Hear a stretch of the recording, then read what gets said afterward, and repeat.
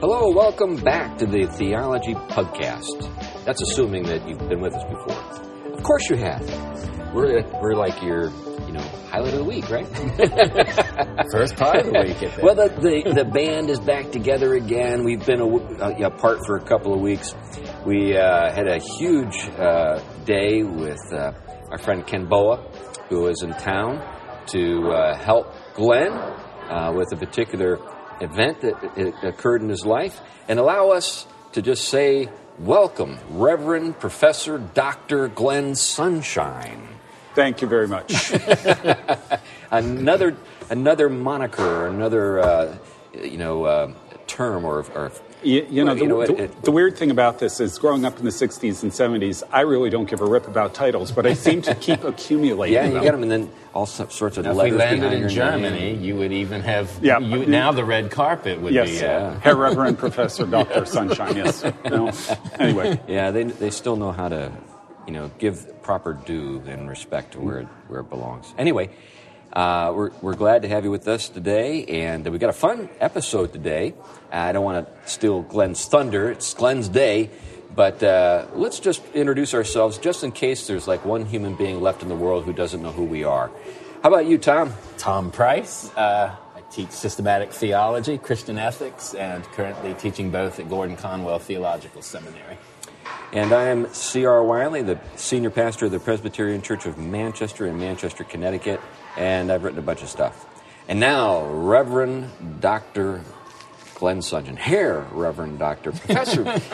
Whatever the order is. I'm Glenn Sunshine. I'm a professor of history at Central Connecticut State University and a senior fellow at the Colson Center for Christian Worldview. Now, we took a couple of pictures, Glenn, of you holding up some things that you were excited to it was like show and tell. Yep. So, if you want to see those photographs, folks, go to our Facebook page, and we'll have those posted for you. But today, what are we talking about, Glenn? What are you excited about? I am really seriously into plague. That's right. Bring out your dead. Bring out your dead. It's timely.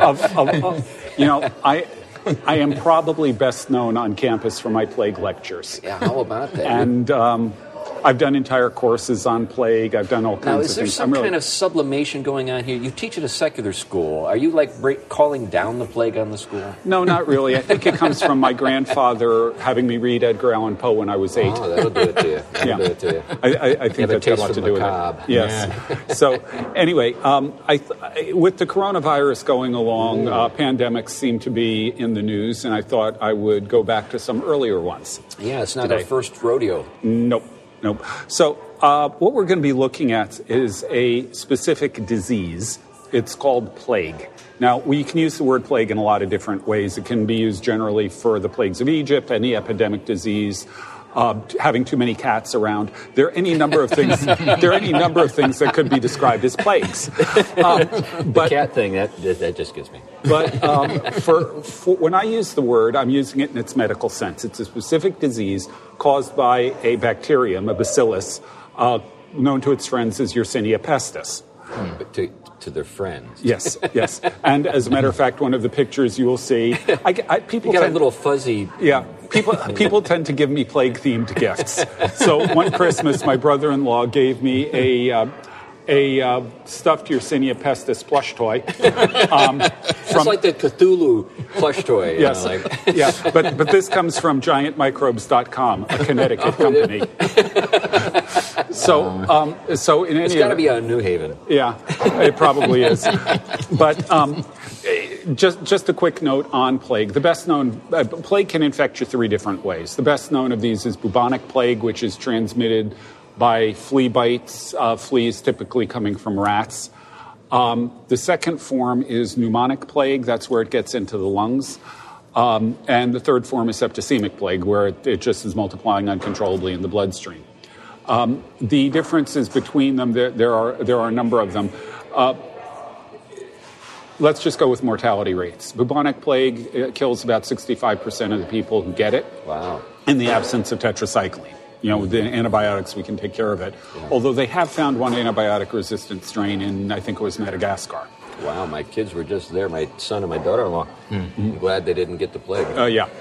The second form, pneumonic, is 95% fatal. Wow. And it has the charming feature of being able to go airborne. You no longer need fleas. It can go directly person to person through the air like a cold. Yeah. Septicemic plague can emerge from bubonic, or if you handle contaminated material with a cut on your hand or something like that, you can get enough of the bacteria in your bloodstream for it to go septic. Septicemic plague, although this isn't always true, in some cases the first symptom of septicemic plague is death. Wow, so you just like walk down the street and boom, you're gone. Yeah, sometimes that is actually the case. Now, it's not usually, but yeah. So this is a really serious disease. It can, it's not something that, fortunately, like I said, it's relatively easy to treat with antibiotics. I actually know somebody who got plague in China, for example. Wow, it seems to be the place to get. And interestingly, this stuffed Black Death giant microbe was made in China. Anyway, we'll just leave it. We'll just leave it at that. Well, actually,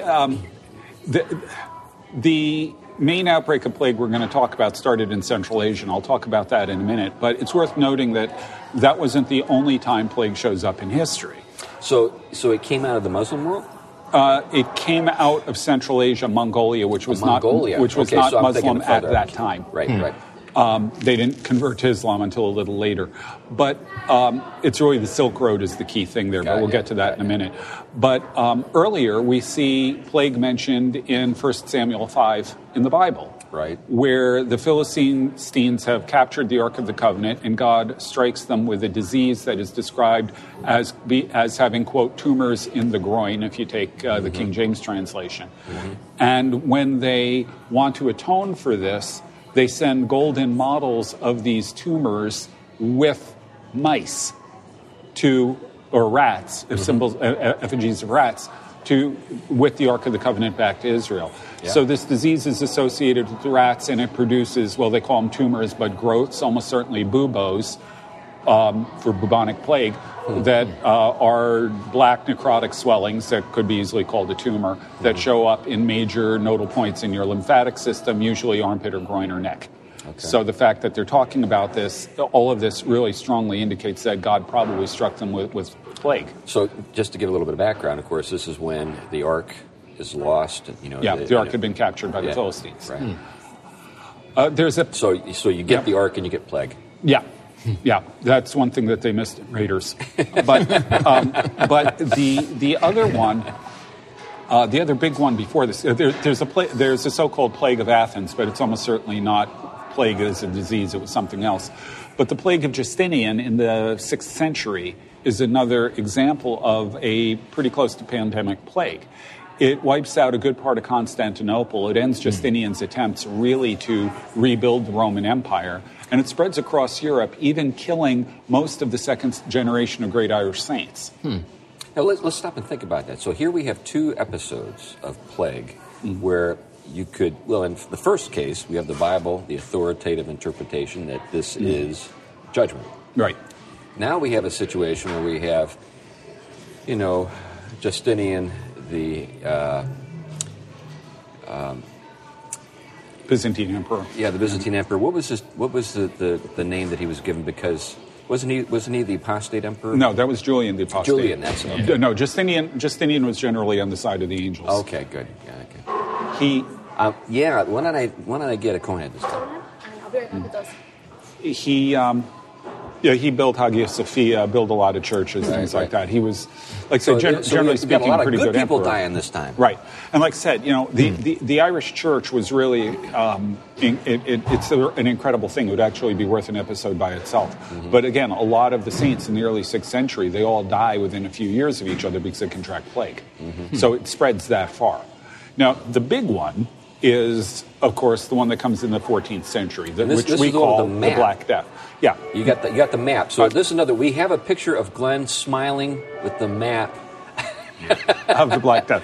Yeah, that was a Christmas present from my son, who knows me so well. Now you know what to get Glenn for Christmas. Yes, plague-themed gifts. It's happening. But in this case, plague actually originated in Mongolia or somewhere in Central Asia along the Silk Road. Now, we associate plague with rats, but it turns out that anytime you have a large rodent population, plague tends to break out. It's not spontaneous generation, but sooner or later it tends to show up. And all through Central Asia, there are warrens for things called Siberian marmots. And the Siberian marmot is a known plague nexus to this day. As a matter of fact, it's illegal to eat marmot in Mongolia, although people still do it. Just last summer, we had a couple of people who somehow thought that marmot tartare was a superfood or something.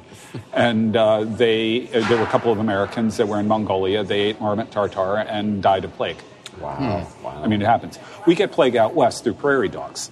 Okay. There are actually trails in New Mexico, I'm told, that are completely shut down because there are so many fleas from the prairie dogs and other rodents that live in the area that if you go on those trails, you're very likely to contract plague. Wow. I had no idea. So, anytime I thought New Mexico is a great place to visit. I mean, it's... Just avoid those trails. Stay off the trails. I went through Albuquerque one time and saw the balloon festival. Cool. Actually, when I was in Mongolia, we actually almost got invited to a marmot feast, which was illegal, but it was being done by the local town. In honor of you? In honor of us. I was like the plague. I didn't know that I was so into this, did you? I wasn't sure what I thought of this, but we missed our chance. So it didn't happen. But in any event, were they deeply offended when you refused to eat? Well, no, it isn't that I refused to eat. We got sidetracked and didn't end up in that particular town, which is where the guy really likes barbecued marmot. But in any event, plague starts in Central Asia, travels along the Silk Road. Without going into all the details of the history, the Mongols besiege a city that the Genoese merchants are trading in at the very end of the Silk Road in the Crimean Peninsula, a town called Kaffa. Plague breaks out in the Mongol camp. The the Genoese say, see, God's on our side, he's fighting for us. Then the Mongols catapult dead bodies into the city, and plague breaks out there. And they say, maybe we didn't get this one right. So this idea of sort of like militarizing, biological warfare. It goes way back in the East. It goes way back. So in any event, the Genoese sail from across the Black Sea, through the Bosporus, through the Sea of Marmara, through the Dardanelles, through the Aegean, maybe bouncing off Crete, across the Mediterranean, and land in Sicily. And when they land in Sicily, they're dying. Yeah. Now, how they made it that far without all of them dying, I don't know. Yeah. But they're distributing their gifts among men as they went. And word spreads really quickly that the Genoese have brought a horrible disease with them. Don't let their ships land. This goes across the Straits of Messina, through Italy, southern France, all that.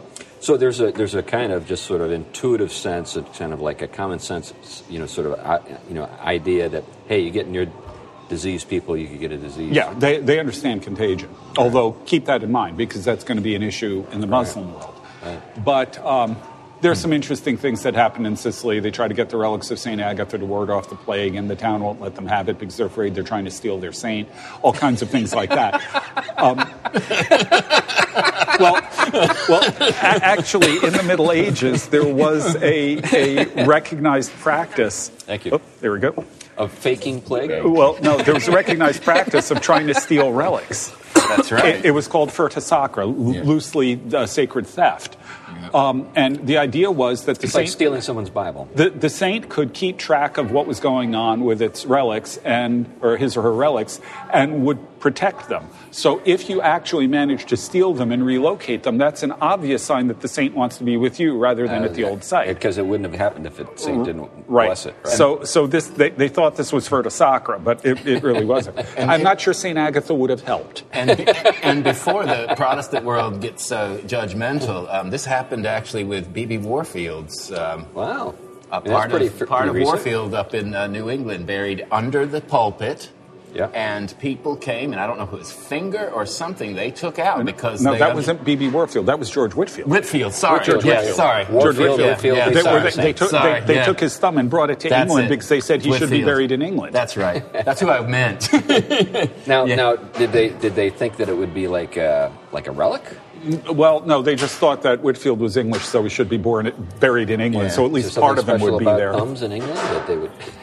That's what they were able to get. That's what they were able to. But that's right. But they do have it buried in the skull, right under the pulpit, the same way that you typically see in Europe in the cathedrals. Right.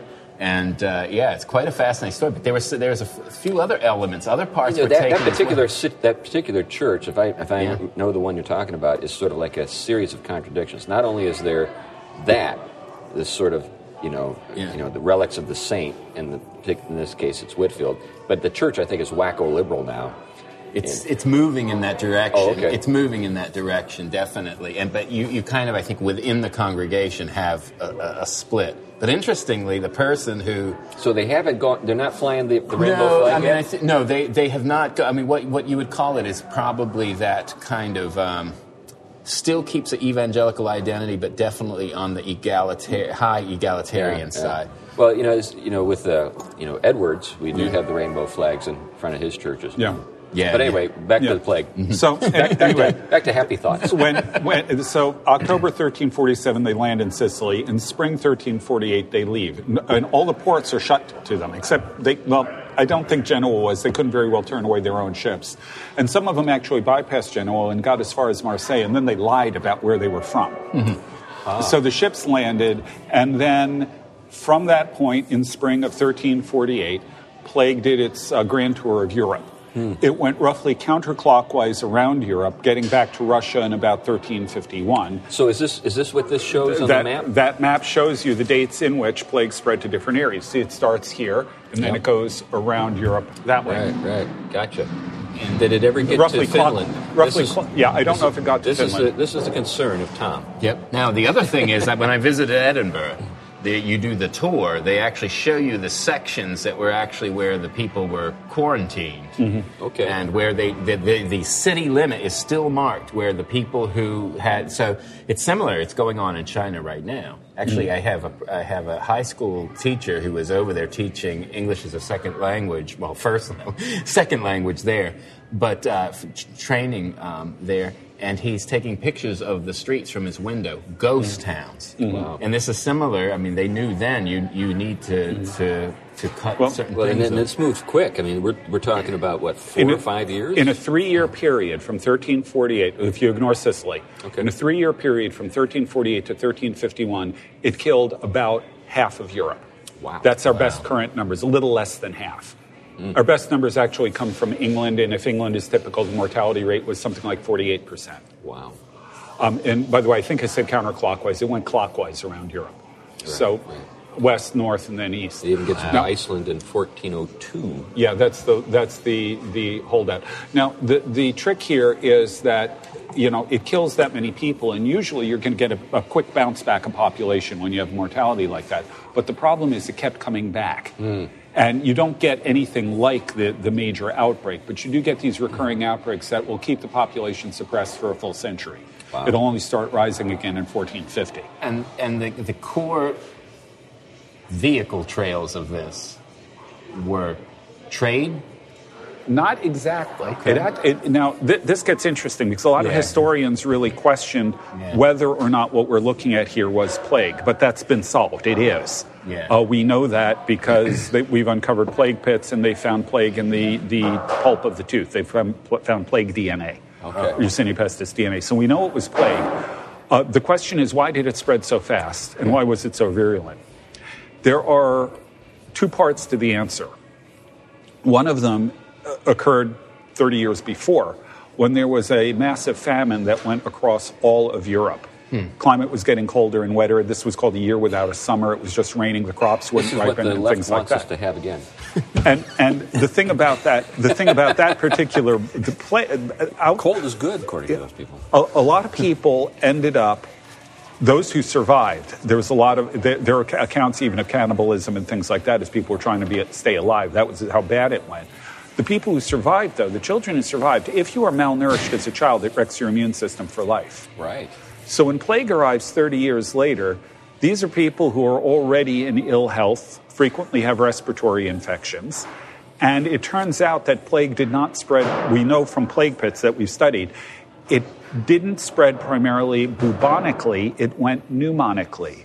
Because when you're exposed to the plague bacillus is in your system, when you've got a respiratory infection, it can go pneumonic very easily. So in other words, it begins as one form, and then in a person it can become the other. It can move into pneumonic, and then once if you've got a respiratory infection, it's likely to hit pneumonic even before you get the buboes. And then once that happens, it goes airborne. It is also much more lethal, 95%. Right. So that accounts for the rapid spread of the disease and the number of people it kills. Its lethality. Now, with that kind of mortality rate, have people thought at all about why some people didn't get it? There are some theories about that. Some of it is just simply the fact, I suspect, that not everybody gets a disease in an epidemic. But there's some speculation that there may be a variant on one of the genes that if you've got it, it renders you less susceptible to plague. And if you do get plague, it exists it is likely to be less serious. And if you get two of those, you may be immune. That's a speculation. We don't know for sure, but there's some indication that may be the case. Because with those numbers, I mean, it's like everybody knows people who are dying. Everybody's having contact with people who are dying. And on top of that, there are all kinds of practical issues you got to deal with. What do you do with all the bodies? Right. As Christians, you do not burn your dead. You bury your dead in token of the resurrection. Right. Burning the dead would have been something pagans would do, but not Christians. And further, you wouldn't have enough wood. It actually takes a lot to burn a body. Yeah, right. So what do you do with them? There's a lot of water in a body. Yeah. Well, my favorite quote from historic literature comes from a guy by the name of Marciano di Capo Stefani. He wrote a chronicle of Florence, and he lived through plague. And he answers the question of what you do with the bodies, at least in Florence. And this is what he says. At every church, or at most of them, they dug deep trenches down to the water line, wide and deep, depending on how large the parish was. Down to the water line? Yeah. No. Yes. And those who were responsible for the dead carried them on. Well, it gets better. And those who were responsible for the dead carried them on their backs in the night in which they died and threw them into the ditch. Or else they paid a high price to those who would do it for them. The next morning, if there were many bodies in the trench, they covered them over with dirt. And then more bodies were put on top of them with a little more dirt over those. They put layer on layer, just like one puts layers of cheese in a lasagna.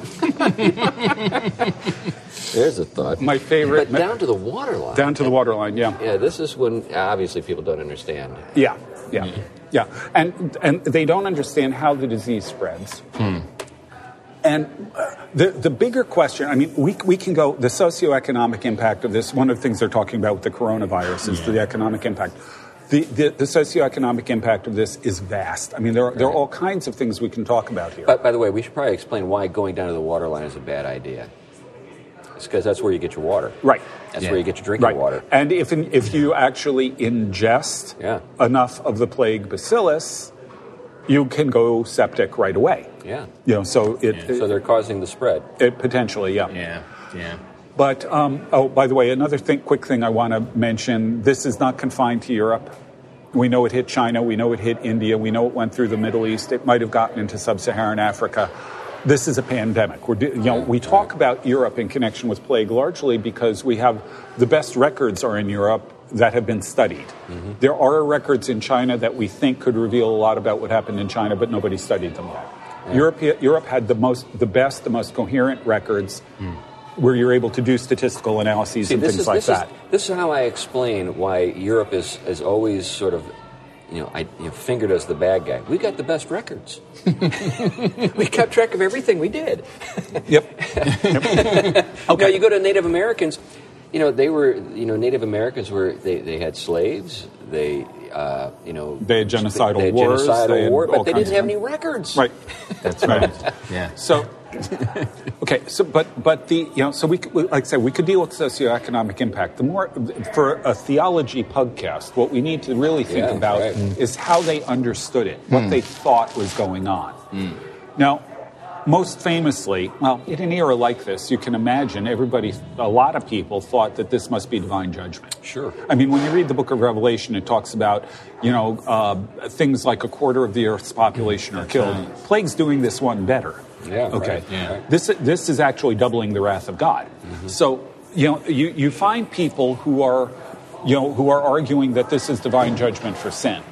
My favorite example of this is a particular monk who argued that the reason why God was mad at us, he's obviously sending judgment. The reason was because of what, in modern day parlance, we'd call tournament groupies.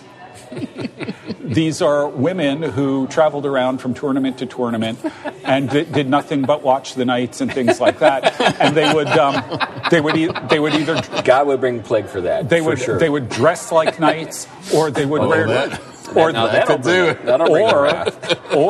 they would wear dresses that were so tight that they had to put a foxtail down the back. Uh-huh. This Freud would have a field day with this guy. This isn't a new problem, I'm hearing. That's right. Yeah. This is the kind of thing that only a celibate monk locked away in a monastery would say. So Jerry Falwell wasn't original when he started to come up with this kind of... No, we've had problems for a while. The other group, of course, are the flagellants. These guys who went around whipping themselves to show God how sorry they were for whatever sins it was that they'd committed. There's a lot of things we can talk about, in terms of details with the flagellants. Interesting thing, the Pope initially supported them, but pretty soon he said, no, that's not right. You see, this is the thing I think folks don't get sometimes. Oftentimes, the hierarchy of the church was trying to suppress sort of lay theologies, folk theologies that are like emerging from the ground up. Right. And we assume often that this is something that's coming from the top down. That's right. Well, it turns out that the flagellants were almost inevitably led by lay people. Mm-hmm. It was a charismatic, in the non-technical sense of the word, lay person who would preach and rouse up the rabble and get them to follow him, and so on.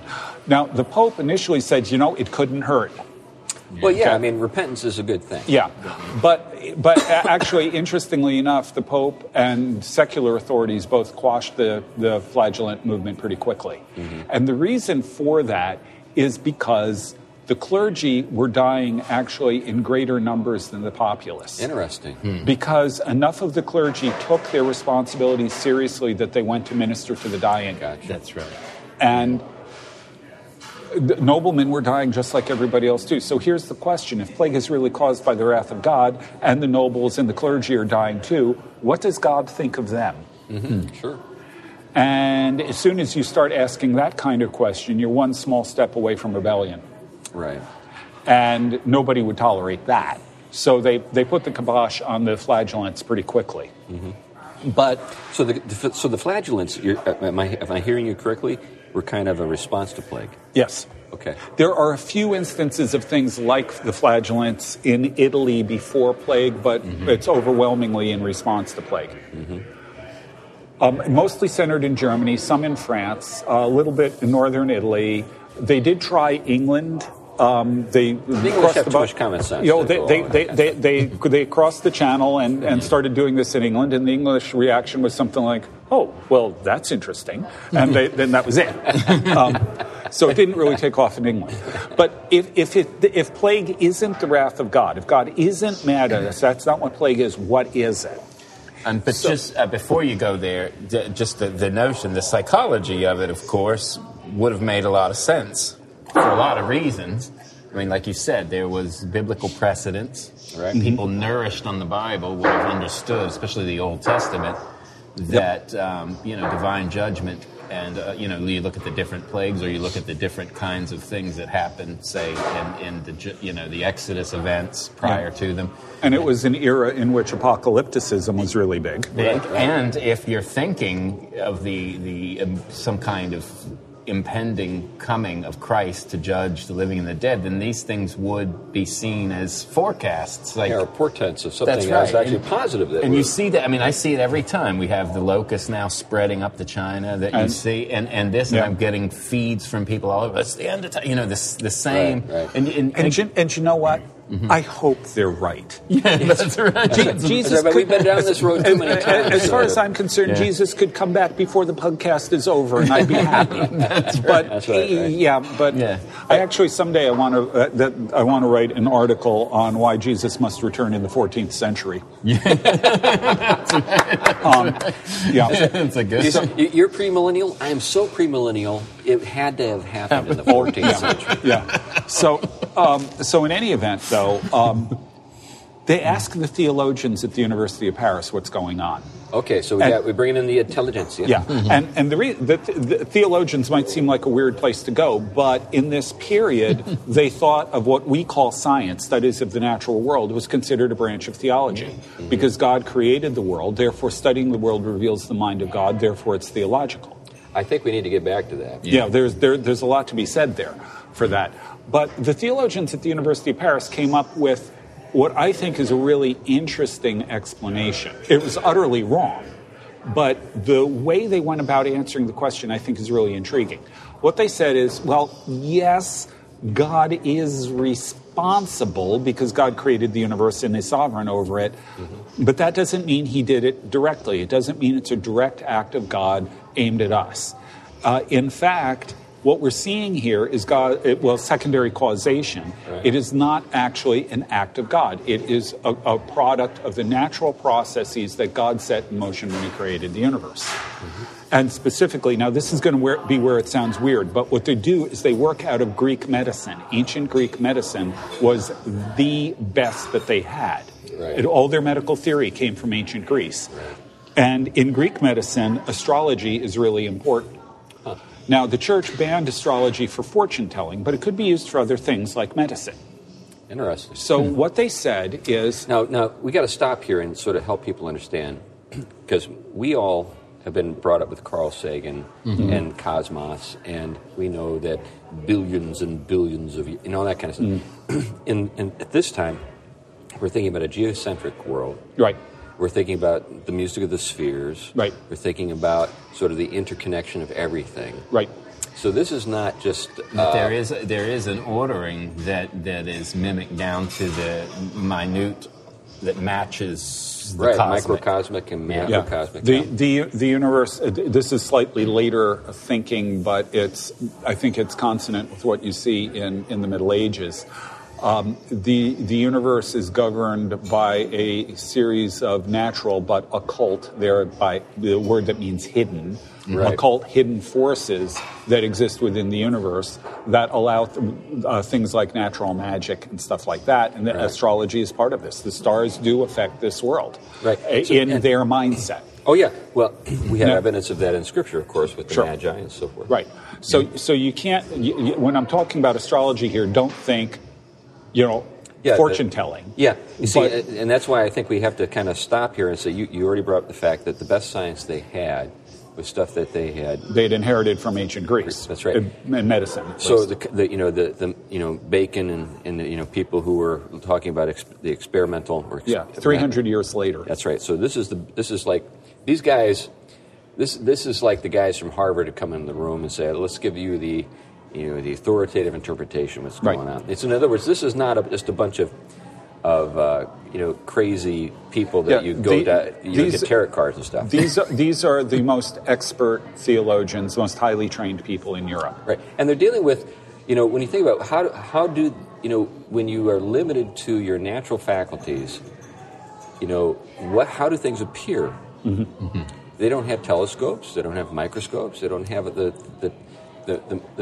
sorts of things that we take for granted. And they believe that the universe existed as an integrated whole. Yes. Therefore, when things happen in one spot, it can have a ripple effect in other places. Well, we're rediscovering that, when we think about chaos theory and stuff like that. Sure.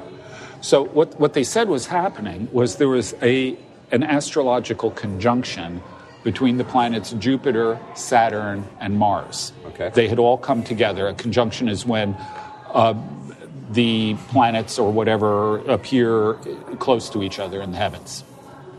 And Jupiter, as the brightest of the planets and the king planet, is considered a magnifier of the effects of the other planets. Of course, Saturn would be sort of kind of like the end, sort of like Well, death would... Saturn is always associated with negative influences. Yeah, that's what I thought. And when you add Mars into that, Mars war, is war or blood or death. Right. What's happening, it says, is that this conjunction of planets is causing a poisonous fume, a vapor, a miasma, to rise up out of the earth, and that's what's causing the plague. Interesting. In other words, it's an entirely natural event. But you see, the thing ultimately with God behind it, but it wasn't a direct act. Right. Yeah, but that whole thing is fascinating because in their time, this is like cutting edge science. Yeah. Well, that's right. And for those who think that we're too far removed, for those who remember Night of the Living Dead, the story was along those lines, wasn't it? Yeah. The zombie and all of this. But I guess my thought is, though, is that you don't know what you don't know, and you don't know what you don't know you don't know. Yeah. Now, what they did know that we don't know, a few things. Right, One would be down their reflection on metaphysics, which I still think they're a million miles ahead of us on that level. Yeah, right. One would be that evil, first and foremost, was understood properly, not as being. Well, let's think of it in terms. Let's use scriptural language on one particular. When Adam and Eve sin, death. Okay, we have death enter the picture. Right. Death is the opposite of life.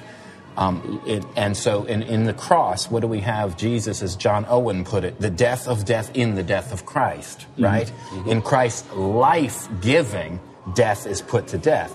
So privation, as Augustine in Difference would talk about evil and death and everything that comes with it would be contingent on that which is, but doesn't have being itself. So its being completely lives off of being. In other words, it doesn't really have being in that sense. It's lack of being rather than actual being. That's right. And so all of these kinds of things would, in one sense, even though God is the causal ground of all reality and the sustaining cause and also the final cause directing all things, theologians would never have attributed that to God because God is being itself. Right. So God would not be responsible in any kind of direct sense.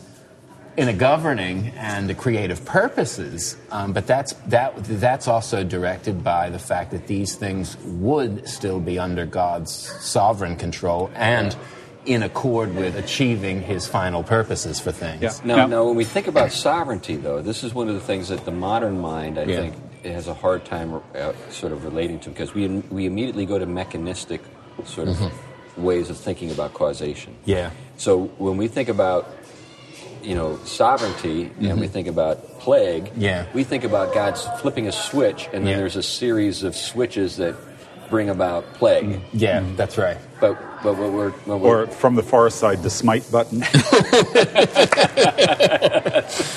but in earlier ways of thinking, or more biblically informed, or actually people who lived during the time that the Bible, events in the Bible are recorded, they didn't think about it in those terms. They didn't think mechanistically. Yeah. They didn't think about causation in those ways. They thought about causation in the sense of a king governing a realm, and with his wisdom ordering it. Now, every king has to deal with subterfuge and with conditions on the ground and these sorts of things. So a king is still sovereign even when he has rebellious, aristocrats who are, and that's essentially what we have with Scripture. The description of, we have, principalities and powers who are, you could think of sort of regional governors who are not doing their job. That's right. And so, Christ comes down to inspect the situation on the ground. Yeah. And you guys are misgoverning this place. What's really remarkable, though, is, once again, this idea of secondary causes, that they are looking for a natural explanation. We hear all the time about how advanced the Muslim world is. That was true a century or two before this. Back when they were Aristotelians. And back when they were Aristotelians, they had Greek medicine before the rest of Europe did. But That's why they were advanced. By this point, things have changed. They become fundamentalists. Yeah. Yes. But keep in mind that the reason why the church could go in the direction of that, there's a host of reasons why, but one is they did have properly in place an understanding of God as pure act, being itself. I amness. You know, God's name and the metaphysic go together. God's reality and God's name. I am, right? The pure I amness of God, being itself. So they also understood that if this was in any sense of the word not of life but of death, evil in a natural sense, not in necessarily a moral sense, then a natural explanation is better put as a creaturely explanation, and therefore it has to be secondary causes. Right. It cannot be that which is from the primary cause. Now, the primary cause sustains the secondary, but it's the secondary that initiates. I'm all set. Now, So, but what comes to my mind at this point is, when Jesus is with his disciples in John's Gospel, and they come across the man who's been blind from birth, and the question is, did this man sin or did his father sin or whatever? And then the Lord's response is neither. Yeah. So we have biblical, material to work with, which presents us with the fact that something can happen for another reason than simply God smiting, the smite button.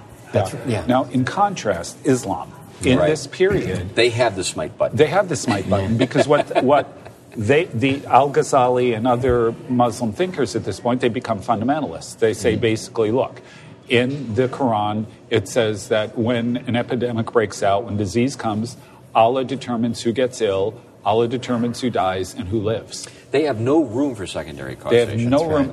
Allah directly causes everything that happens. And this is why omnicausality is. And this is why they're still. This is there's a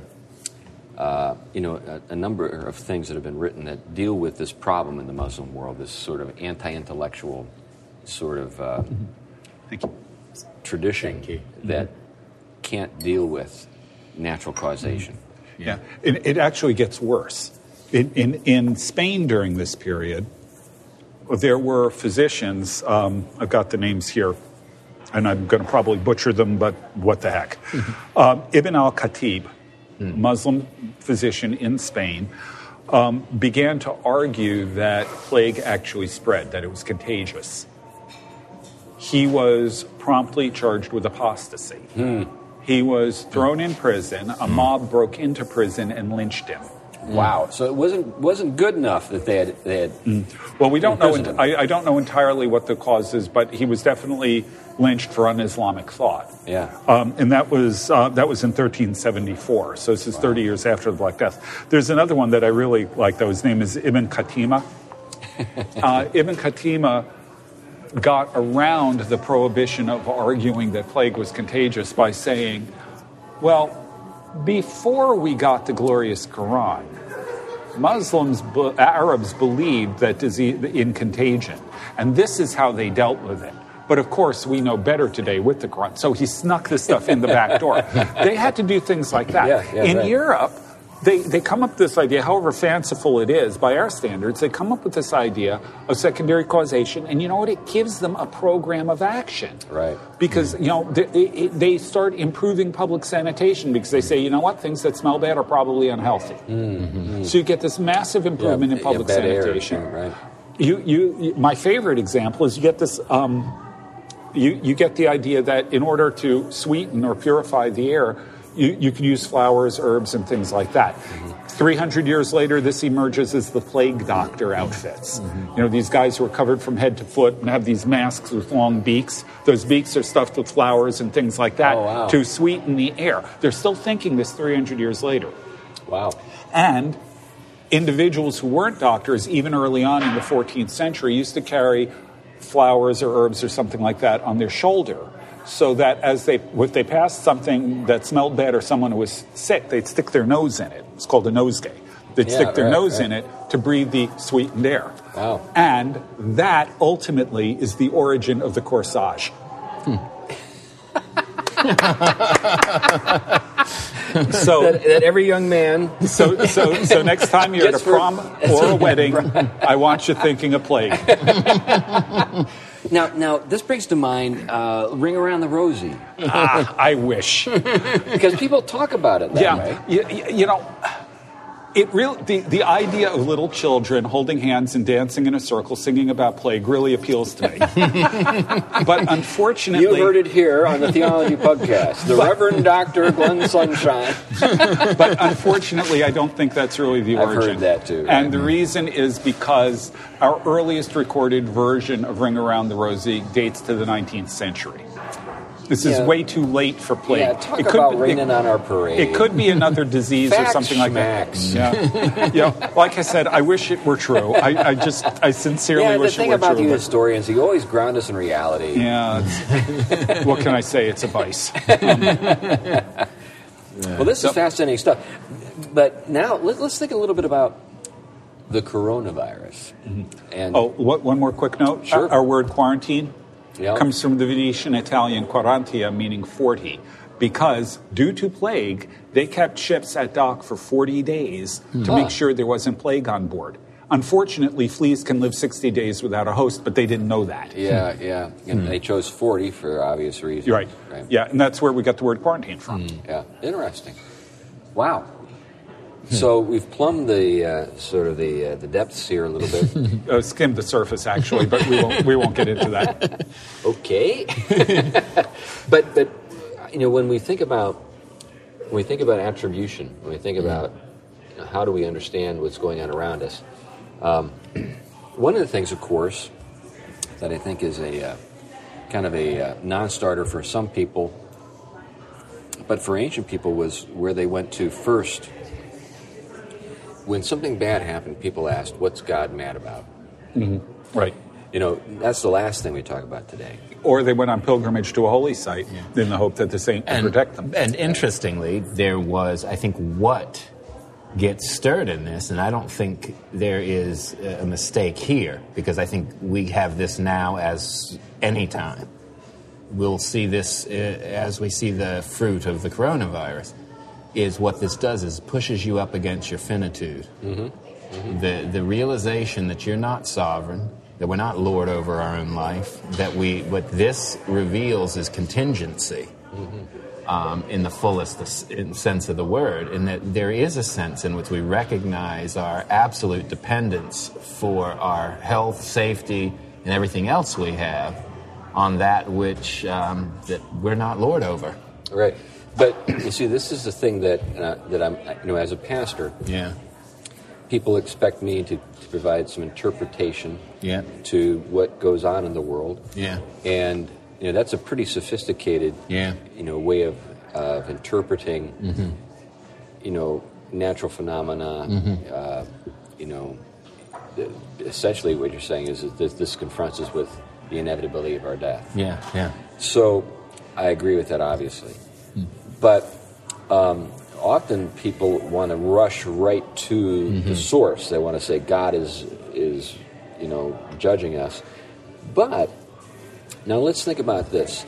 How can God get our attention without that kind of thing? So in the back of my mind, I was in the Northridge earthquake, and I think it was 1994. I think that's when it was, or 92. I can't remember which year it was. I was in California. I was in Los Angeles. It was like, I can't remember how strong the quake was, but I knew that it was pretty significant because everybody in California was freaked out by it. And, people on the news that morning their voices were shaky. And so here I am, and I'm an outsider. I'm from New England. I just happened to be there, and I went through it. But as I was flying out, I flew out that morning, right after the quake. I was flying out, and the thought that occurred to me is that if something like this can't get our attention, in other words, if we say, oh, it's just tectonic plates, what does God do to get our attention? So this is the problem with secondary cause. So secondary causation is good in one sense, but in another sense, it has a kind of a buffering effect. So we don't attribute things to God's judgment. We just say, well, that's just the way tectonic plates work, or that's just the Yeah. way plague works. We don't think about what is God saying to us There isn't anymore. anything meaningful Right. in a theological, spiritual sense tied to it. Yeah, I think that's right. And I think this was not what happened with the earlier theologians. They were not saying that this was not related to final purposes, because they would have understood it tied to, they had a strong understanding of what we in theologians call final causality. And that meant every secondary cause is being formed towards God's purposes and ends, and that will include judgment. It will include all of these things that bring about. Think of the story of Joseph and his brothers. I mean, that's a classic case story, sure. in which what my brothers meant for evil, God meant for good, and he ends up being exalted, placed here, ends up the dream coming true, and ends up actually helping out later. Right. So you have all this series of things that are happening on the level of secondary causality. The brothers are doing this, and you could just interpret it.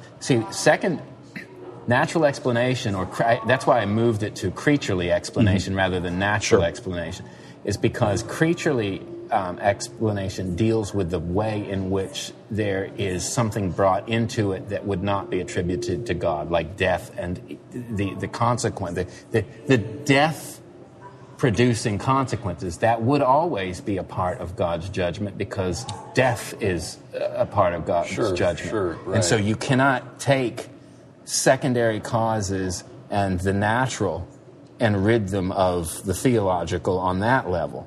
There's oftentimes you could look at it from the other angle. Why are things so well preserved if we are under such judgment? Sure. So in a weird way, there is a pulling back going on in this situation. Yeah, like the question that, why do bad things happen to good people is countered by why do good things happen to bad people? That's right, that's exactly. I like R.C. Sproul's answer. It only happened once, and he volunteered. That's right. Yeah, that's right. Who is good? That's right. That's right. But I think that the answer they were supplying, the earlier theologians, was not naturalistic. It was dealing with the level of creaturely causes under the full causal picture of God's providence and also God's final purposes. But you see, the thing that's a challenge for a lot of folks. Yeah. You and I and Glenn, we've had a lot of training in sort of suspending judgment, sort of thinking through sort of a chain of causes. Yeah. Most people can't do that. That's right. Most people, they want the immediate. Yeah. In other words, without the mediation, they can't think through a set of sort of chain of mediation. They assume that A equals B. There's no formula that has A plus B plus C plus D plus.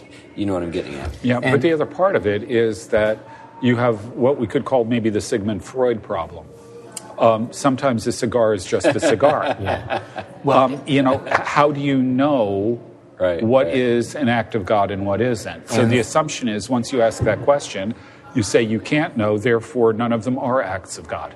Well, yeah, you can take it too far the other direction. Right, and then you also are dealing with, we wrestle not against flesh and blood, but spirit and principalities. And then there's the extremes there. Is everything spiritual? Is there actually also this level of causality that is working here? And it is the way these all interplay that is the complicated thing we as Christians have to somehow unpack. It is, as people formed by naturalism, it's easy to explain and leave all explanation at the naturalistic level and think, okay, we're satisfied now. Right. And My favorite example of this recently is when the Lutheran Church was voting in favor of same-sex clergy. Just before the vote, the meeting place where they were going to have the vote was hit by a tornado. There you go. And they were unable to see it. They laughed at it as this idea that this might have anything to do with divine judgment. Right. Yeah. You see, that's my problem. How does God get the message across to us now? Now here's the sad part of it. When you look at the 14th century, initially, it's sort of like 9/11. Initially, you get this response where people are taking the religious dimensions seriously and trying to think it through and so on. But pretty soon, it just becomes the new normal. Yeah, right. And what you see is a marked decline in the clergy, partly because they had to reduce the qualifications in order to replenish their ranks, which are needed in order to baptize, marry, bless fields, and everything else. Sure. And that, in turn, by the way, is going to contribute to the Reformation. Right. There's a certain amount of dispute over that, but I think it's an unavoidable conclusion. So in other words, you have a bunch of incompetence. You get a bunch of incompetence, and you get a bunch of people who start joining the clergy just because it's a cushy lifestyle. That's right. And the net They're result, looking for people. Right. Yeah. And when you go into the 15th century, there had always been anti-clerical jokes, but it becomes sort of the norm in the 15th century. Just like we've got lawyer jokes or blonde jokes, they had clerical jokes. Right. And if I said, there was a monk, you knew it was going to be a joke about somebody drinking too much. Right. As a matter of fact, the expression "he drinks like a monk" was a standard line. Isn't that so? In other words, Belgian brewers, Yep. If I said there was a nun or there was a priest, chances are it was going to be a joke about sex. Yeah, right, I mean, this was the reputation of the clergy at this point. It had sunk to the level that, they recognized that if you were a faithful cleric, that was a good thing, but overall they had this really negative view of them. Right. Or if you're in a nunnery and you have a king come by, it's best to keep the door locked. I remember that in England, in Oxford, England, there's this little it's abandoned now, it's just the ruins, but the story there is that I think it was Henry VIII taking horseback through there, and one of the nuns is known to have had child for Henry. Anyway, I don't know how I got there are a lot of things going on, obviously, during that time that are but again, scandalous. Right? The sad thing is how fast they lose this sense of maybe this is divine judgment. Maybe God is doing something here. Maybe God is trying to tell us something. Overall, that lasted a very short period of time because it became the new normal. Right. Just like after 9/11, the churches are full for a month and then they start I remember that. declining. Sure. Now, getting back to the Muslims, we were kind of critical of what was going on in, say, Spain or elsewhere. Maybe there was a sense. Maybe that's what they were nervous about. Maybe the introduction of secondary causation. I think secondary causation is real, so I'm not calling it into question. But maybe that's the problem that we find with fundamentalists is they're nervous because they kind of know at a gut level that when you separate cause and effect and you introduce a series of intermediate steps, people lose sight of the ultimate cause. Yeah, the argument that they presented was that if you talk about natural law, for example, in science, natural law would limit Allah's radical freedom, and you don't want to limit his freedom. And I've run into that in reform circles. Well, do you know what? Interestingly, the Reformed who follow the nominalism, which a lot do, and which that's not the kind of Reformed I am. It's not Christian. I'll argue that comes from Islam. That's right. Even Gillespie's So these people who say they're biblicists are actually influenced by Islam. That's right, because it was the one who introduced the seedbed, and Glenn had hit on that in other episodes. It laid the groundwork for, and remember, the debates going on were between Aquinas trying to broaden things out, and the different Avicenna and Averroes, and then Maimonides, and it was actually Aquinas. So we've got to talk about two Muslims and a Jew. That's right. Walked into a bar. No, that's right. And Aquinas showed up. And he was the bartender. This reminds me of a fun thing. I was walking. I think I was either downtown Boston or I was in New York City. And I was walking behind a couple of Hasidic Jews, and they were talking about the greatest theologian when it comes to the essence of God. Who did they say the greatest theologian was? It's going to be Aquinas. Aquinas. Yeah. Isn't that? And they are very well educated, and they know their stuff. Yeah, that's right, they know their Aquinas better than most Reformed people. I'm fine. I think we're good for now. Yeah, thanks. Yeah. Well, we're getting to that point in the show. We've said a number of things here that I'm sure have blown the minds of some folks here, particularly in the last 10 minutes. But is there anything that you want to say as we conclude here, Tom? There's a lot, like most episodes, I'd like to unpack and go back to at some point. I think one of the things that I think... I'm always happy to do Plague again. Yeah, we can do Plague Part 2. Bring the Plague back. Yeah, that's right. The Plague series.